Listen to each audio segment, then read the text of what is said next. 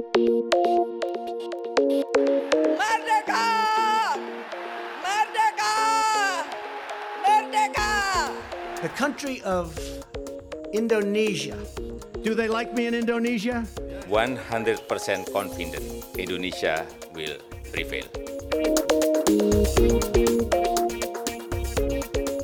Hello and welcome to the Talking Indonesia podcast. I'm your host Dave McRae from the University of Melbourne's Asia Institute, and today's topic is racism and the echoes in Indonesia of the Black Lives Matter protests triggered by the murder of George Floyd in May in Minneapolis. In the wake of these US protests, a Papuan Lives Matter discourse has emerged in Indonesia, scrutinising racism against the indigenous populations of Indonesia's two easternmost provinces, Papua and West Papua, site of a protracted conflict for independence between the Indonesian government and sections of Papuan society. Papuan Lives Matter, of course, itself follows on from the massive sustained anti-racism protests in Papua in August and September 2019, after Papuan students studying in Surabaya and Malang in East Java found themselves the target of racial abuse in the days leading up to Indonesia's Independence Day in August. To discuss racism towards Papuans, its impacts and drivers, I'm joined today by Lygia Giai, a PhD candidate at the Asia Research Centre at Murdoch University in Perth and a frequent author on racism against Papuans. Gia, thanks so much for joining us on Talking Indonesia today. Thank you very much for having me. It's a pleasure to have you on the podcast. And could I start by asking you, in what forms do we see racism against Papuans manifest? All kinds of forms. People have created like this dichotomy, not perhaps a dichotomy, but differentiating the more structural element of racism towards Papuan and then the more everyday ones. And I'd like just to keep this in mind, even though this differentiation does not always hold, because especially when, in this case, the case that actually began last August during the repeated demonstrations in many cities in Indonesia because of racism towards Papuans.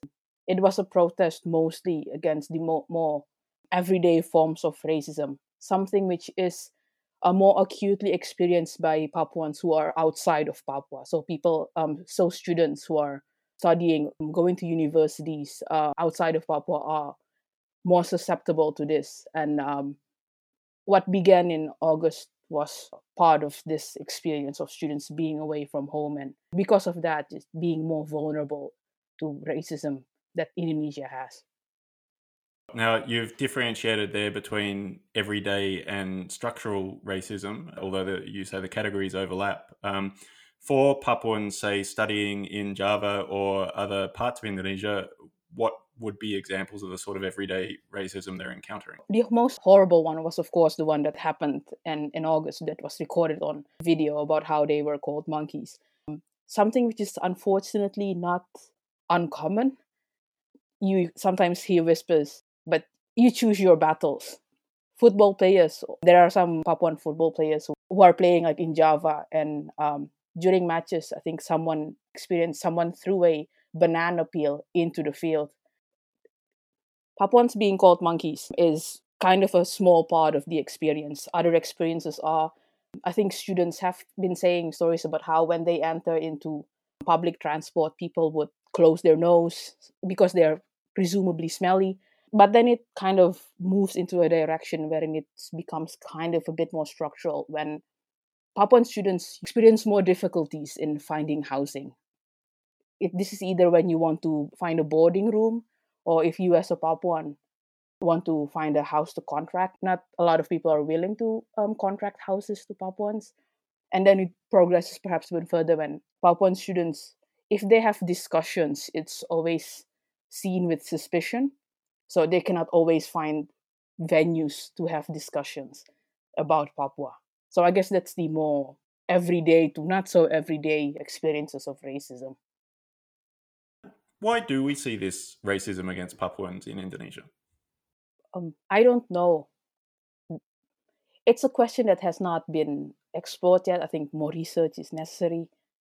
I just always thought that it is connected with the belief that most Indonesians have that Papuans are incapable, or at least less capable than them. But also, the belief that Papuans are less capable and less civilized, because this is a word that has been thrown around a lot, that Papuans need to be developed, needs to be improved, have played a big role in this because it allows them to ignore what Papuans believe and what Papuans want.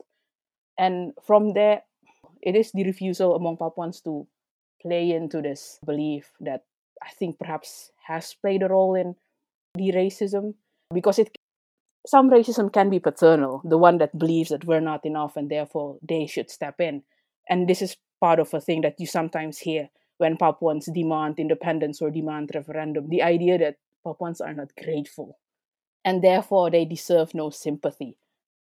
I think what racism has done to Papua, one of the most horrible influence thereof, is that it has made people believe that it has dehumanized Papuans, made people believe that if Papuans suffer, it is because they deserve it, because they did not want to play along with, or that they did not want to play along and participate in this development or this belief that we are there to make them better, something like that. And yeah, more research is definitely necessary because I have no idea which one became first.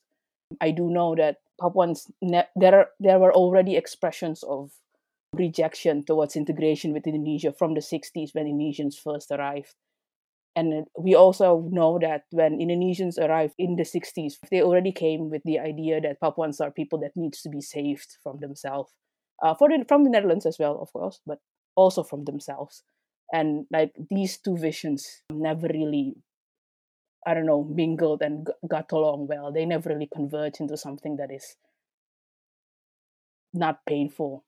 Hearing you talk about this was an attitude that Indonesians held from their first moment of arrival in Papua in the 60s. I mean, you've also, in some of your earlier work, highlighted parallels between attitudes that were being expressed towards Papuans centuries ago under colonial control with some of the stereotypes that we see today. In drawing those parallels, do you see I guess, a direct link between attitudes that formed during the Dutch colonial period and the sort of attitudes that we see in Indonesia today? I'm a student training in history, so I cannot really make those broad statements without a proof of overtime changes. But what I wanted to say was actually that, and the BA thesis itself is just a beginning of what is going to be a very long and like multi-series project, hopefully in the future. But what I wanted to say when I was writing that was that the Netherlands did not spend a lot of time in Papua. They did not have a lot of direct contact with Papuans before they started occupying. So in the 17th century, and this continued until the Netherlands occupied Papua slowly, I think from the 1890s, their encounters with Papuans were heavily mediated by other groups in what later on become the Netherlands East Indies. So you have people from the Moluccas, you have Javanese, you have Chinese merchants, you have Arabic merchants. So Papuans are a group that are very often talked about, but there are not a lot of records of people having talked with Papuans themselves. So what I was trying to say was actually that it is too harsh if you want to say that all these assumptions about Papuans and their so-called primitiveness and everything only has Dutch origins. Because if you look at records, we can see that there are always intermediaries, people who are the so-called quote unquote experts on Papua, who have always played a role in shaping what the Dutch believe to be true about Papuans. Now, I mean, if we look in contemporary terms, does it make sense to talk about particular perpetrators of racism against Papuans? And I mean, I guess in a related way, obviously Papuans is a term that we're using to refer to a very diverse population. Are there particular segments of the population in Papua and West Papua who are particular targets of racism?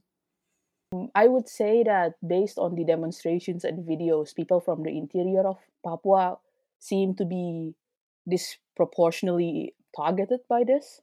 Of course, that is not saying much because it seems like there's a grading scale on how affected you are by racism. And like if the worst of the brunt are carried by students from the highlands, there's still a lot of level of horrible that you can experience before you get to that point. What about from the point of view of perpetrators, are there particular groups within society who are much more likely to perpetrate racism against Papuans, or is this something that's ubiquitous within Indonesia? I would say it's more ubiquitous. But of course, the expressions differ just because the powers that people have differ. Like the violent apprehension of students almost always involves the apparatus being there. Or, while the other Indonesians, I'm talking about Obi Kogoya and like the siege of the student dorm in Surabaya last August. Obi Kogoya, a Papuan student, was violently forced to the ground by police in Yogyakarta in 2016 as he tried to join a planned protest at a student dormitory. A Getty image of the moment shows one of the people restraining Kogoya forcing their fingers up his nostrils. Kogoya later received a 4-month suspended sentence for the incident for violently resisting police. What you see there was not just the violent ways in which students were treated, but also the lack of action, the lack of care from people who are around them to witness it.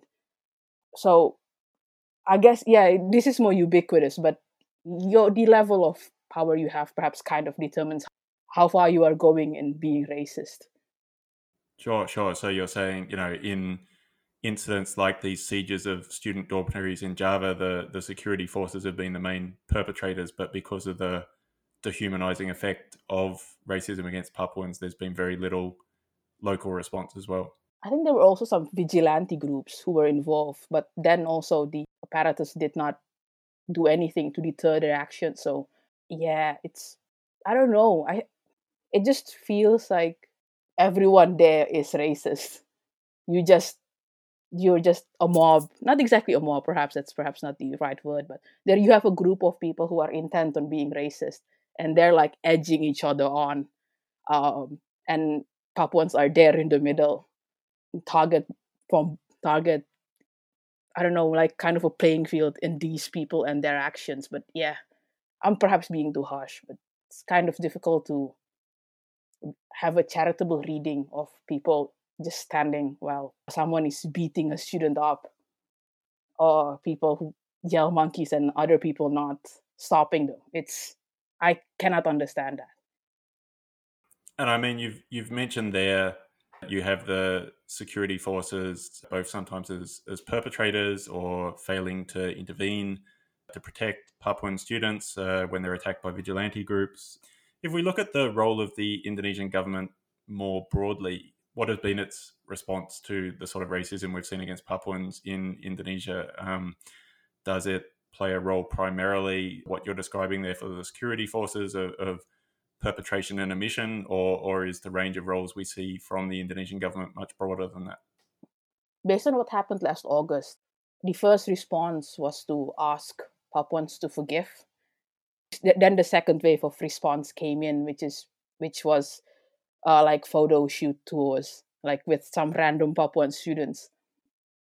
And then you have the next level, or perhaps sometimes they happen at the same time, I guess, where you will have people saying things like, there's no such thing as racism. There was no racism involved in this whole event, or something like that. So there are different kind of actions taken, but none of them recognize that what happened was racist or horrible, I guess. So yeah.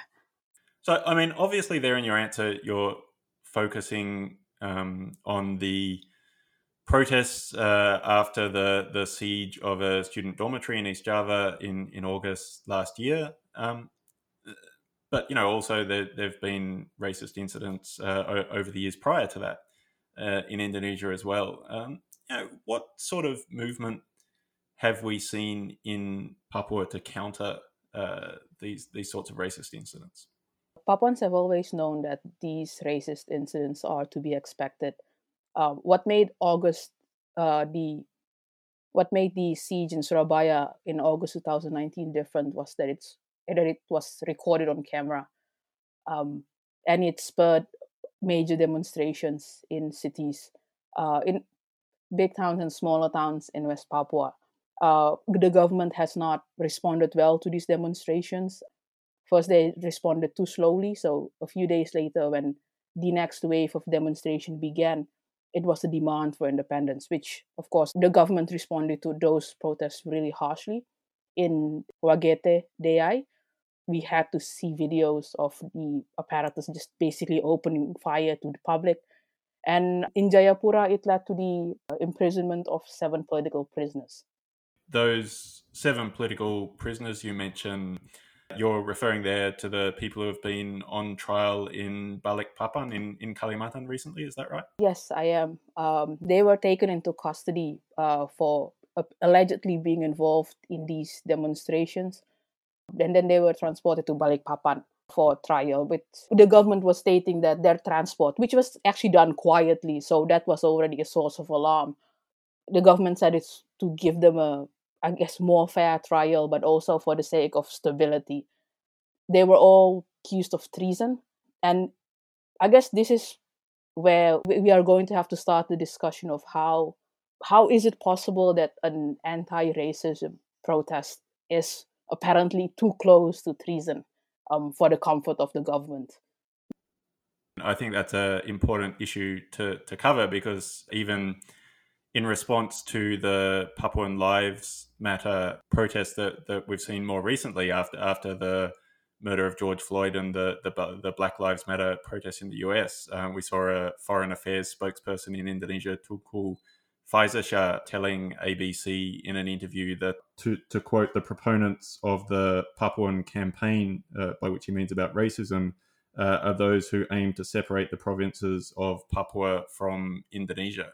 I mean, is this something that you would say is a standard Indonesian government response of conflating racism and a demand for independence? Yes, it is. And this is not the first time we hear these kinds of statements. I am actually used to having to hear time and time again, every time this happens, that some government official coming out and saying, actually, there is no racism. This is not a debate that I'm actually interested in participating in, because it is obvious that racism exists.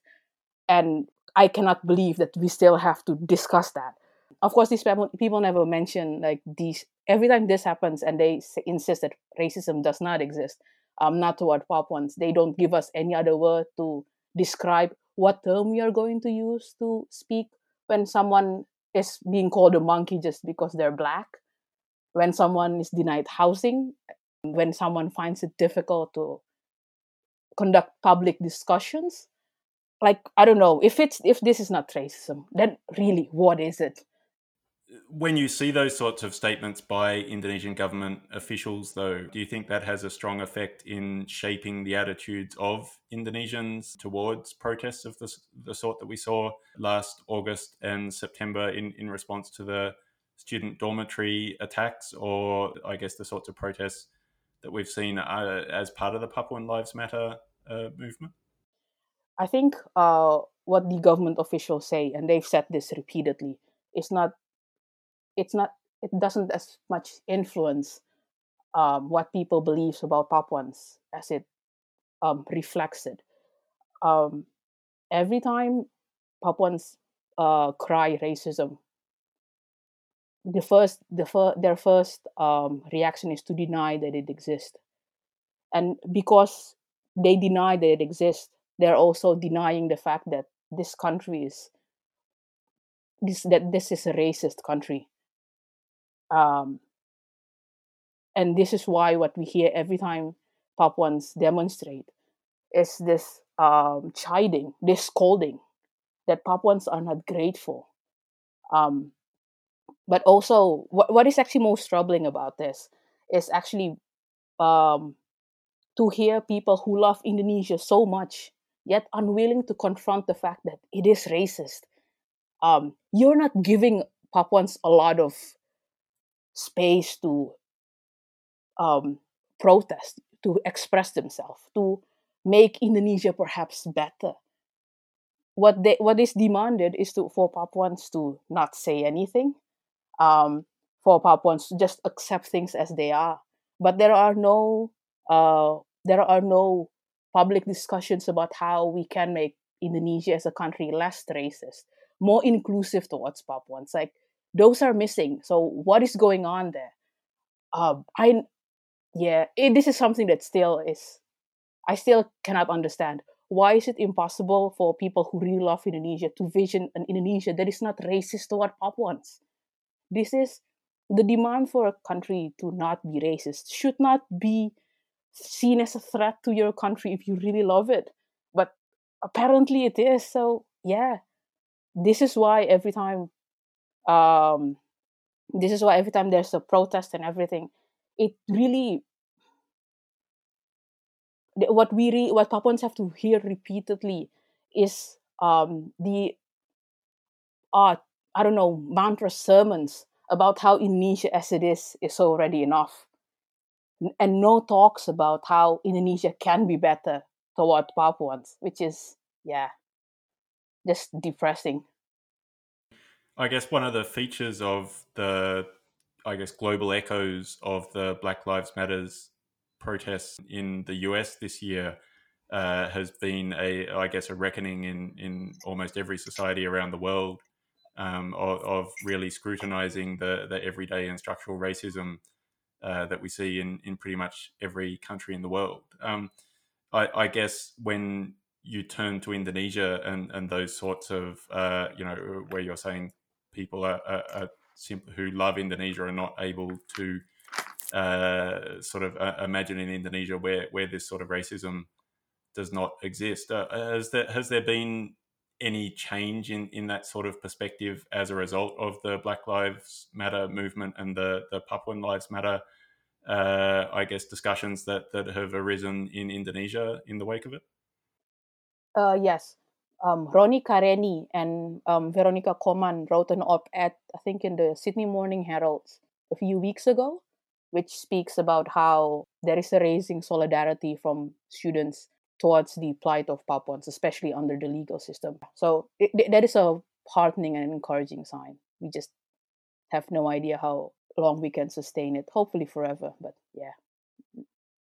Because I was going to ask you, obviously, one focus in the US of those Black Lives Matters protests and movement has in fact been both to encourage white supporters there to take action and to change the hearts and minds of white people who don't support the movement.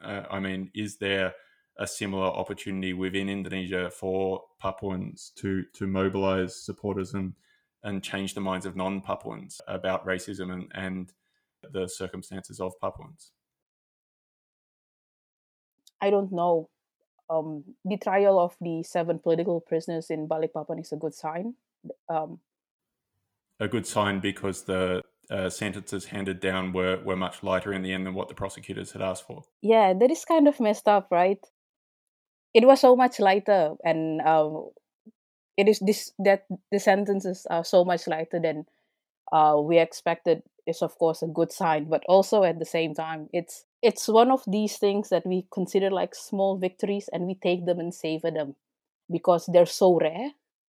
But at its core, of course, and I think people have pointed it out, it is actually still very messed up. Like the whole legal proceedings, the evidence used in their trial, it's all still actually very messed up. So yeah, I don't know what to make of it. I'm happy that they have light sentences. I still think they should not have been in jail at all, but what do I know?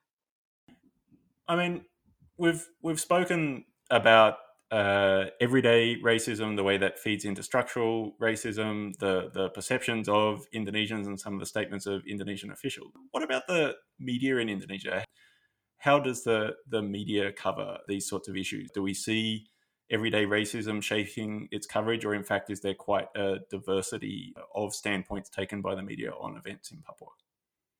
I would not say that there is no quality journalism about Papua, because there obviously are, but there are so limited of them just because the access for journalists to access Papua is already kind of difficult. Foreign journalists, I think, if you can get a access, that's what a catch.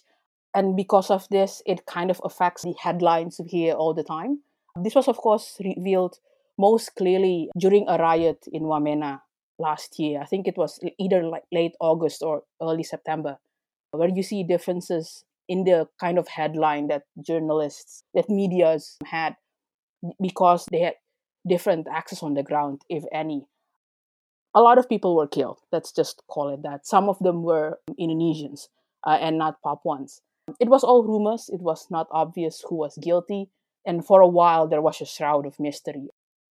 Eventually, the Jakarta Post, and in collaboration with Jubi, this is a local news organization, and Tirto, a more national one, managed to conduct an investigation to clear some of the details up. But most of the other national, and then when I say national here, it's almost always based in Jakarta, media outlet basically repeated what the government officials said. So if the headlines are racist, it's because the people are racist, and also because Papua is not really accessible to a lot of journalism. So we do not get to have like quality investigation. What we have are basically either media who do investigations in Papua and media who repeat what the government officials say. And because what the government officials say is not always not racist, let me just put it that way, this also translates in the headlines that we have. Of course, this is compounded by the fact that almost everyone is now looking for clickbaits. Is it that sort of media landscape where you have a lot of articles written by journalists without particular access to Papua that prompted you to run, I understand you run a newsletter on Papua? Yes, that is exactly the reason Febriana Firdaus, who I understand was interviewed a few weeks ago also by Talking Indonesia, she decided to revive the Voice of Papua newsletter. So it's a team of people, there are 4 of us, and we publish things every month or so.